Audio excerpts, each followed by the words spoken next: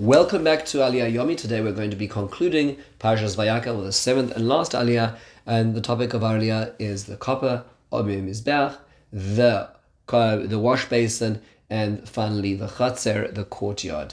Our Aliyah runs from Perek Lamed Ches Pasuk Aleph to Pasuk Chof, 20 psukim in total.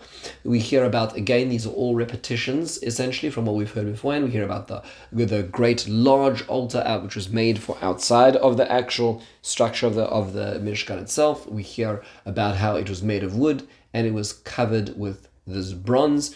So we hear about its different heights. There's the 5 amos at the bottom. There's the 3 amos at the top. How it's square. We hear about the reshes, nechoshes, and the michbar. There's the surrounding ledge and the netting, and we hear about how it is created as well, and its rings and staves. Then we hear about the Kiyor, which is the wash basin. We hear an interesting additional detail over here, which is that it is made of the marois hatzavaos, which sounds like the mirrors of the gatherers, which is an interesting phrase. We did not hear that beforehand. Asher tzavu'u pesach mo'al mo'ed, who gathered at the entrance of the tent of meeting. We'll have to consider that in just a moment. And then we hear about the courtyard, and the courtyard, of course, is made up of these beams, which hang from them these white curtains all the way along, creating this rectangular structure, which would house the Mishkan. So it is 100 in length and 50 in width, and the Mishkan would be directly in the center of it. And then we hear about also the Masach Pesach Chatzer, which is this the gateway would be covered with this more special colored curtain as well. A few basic points to ponder in that this notion of the Marois Hatzavaos Asher Tzavu Pesach Oil Moed, the mirrors which gathered in the entranceway to the tent of meeting, and that's what is made of. What does that mean exactly?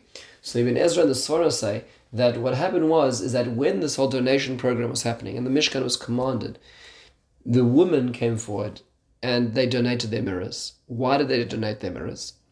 And we have to remember, mirrors in those days were not made of the mirrors that we have, which is like glass and a thin line of reflective metal on the back. In those days, it was made of polished, brandished bronze, because you take bronze as a very reflective metal, you'd polish it very clearly and flatten it out straight, and you'd have a mirror. That's what mirrors were. So they came forward with their mirrors. Why did they come forward with their mirrors? So they explained that this was a movement away from materialism. What these women said is that we know that these mirrors are used to beautify us and to focus on our externality and our this worldly beauty. And they said, we've just heard about the Mishkan. We've heard about the sublime experience of communion with the divine. We want to move forward. We don't want to be tethered to our bodily awareness. We want to be more connected to our spiritual awareness, and they therefore donated in an act of so to speak, self-sacrifice. They donated their mirrors. A very profound description over here. However, Rashi says that perhaps there is another reason here as well. Famously, Rashi quotes the Medrash in which it says that Bnei Yisrael, that when they first brought their mirrors to the Beis Hamikdash, Moshe Rabbeinu was a little reticent. He said, I don't know. This is not exactly. This is sort of a, this is a very private. This is the item. This is an item used really for people who are more aware of themselves, people who are focusing on their character and their body, and therefore this is not really appropriate for taking into the Mishkan as well. HaKadosh Baruch Hu responds to Moshe and he says, "Kabel, receive them, ki elu chavivim olai min hakol. These are more dear to me than all the other materials which are collected." Why? Says Hashem, because it was through them that the nation of Israel increased the legions of their progeny. Why? What happened is that the first level of the final solution in Egypt was hard work. And the reason for that, as is very explicit in the very first psukim of Sefer Shmos, is in order to diminish the will to have more children, to diminish the population numbers, to stem the tide of the growth. And it was successful in the sense that the men were working so hard in the fields, they simply did not have any strength to move forward. And because of what's called avodas perach, the back-breaking labor. So what would the women do? They would go out and take their husbands to the field. They would feed them, and they would and then they would bring out their mirrors, and the woman would look at it and say, she'd say, I'm much prettier than you are. And they would encourage their husbands to still engage in having children, arouse their desires to bring them to the point of having children, which is fascinating because in the mind of the men, that they were so broken by the labor, there was nothing to think about. They couldn't think beyond just simple survival. It was the woman who had the chachma, who had the hope, who had the ability to be able to think beyond, to know. And in fact, there is a future, there will be a future. And therefore, the mara'os hatzava'os could also mean, as understood by this medrash, is the mirrors of those who created the tzava'os, the tziva'os, the religions, through those ideas as well. When they made this Kiyor. There's an additional idea over here which Rashi and the Ramban quote, and that is that the Kiyor itself was what provided the water necessary in the case of Sota. Sota is, of course, a case of infidelity in a marriage, and there would be this process in which the woman and essentially any potential adulterer were tested through these waters. And in Rashi, the way Rashi says it over here is V'nasa Kiyor mehem, these mirrors of these very, very fine women of integrity, was used to make the Kiyor shut lasum shalom ben ish leishtai.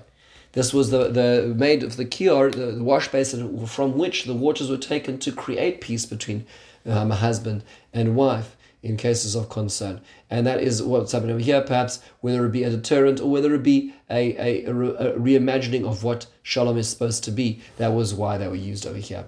Finally, it's an interesting halachic observation that the Magen Avraham makes when he says, he quotes this, he quotes the idea that when a person has, let's say, a tablecloth, they can use the tablecloth to make a cover for a Sefer Torah.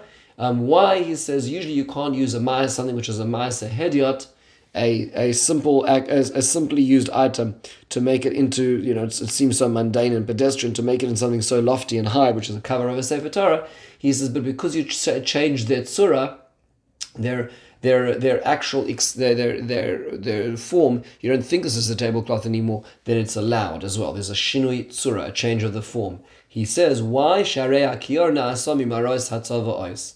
Because you see that the mirrors were made of the mar'os hatzava'os, of these mirrors, and therefore, even though maybe in a very pedestrian, mundane activity, that the fact that they were beaten into this new shape is what made it fine, and therefore that's why we can use things like the tablecloths for Sefer Torah covers. I want to just conclude the parsha as well with one fascinating observation. That is the Rabbeinu Bachaya. Rabbeinu Bachaya has a last paragraph in this.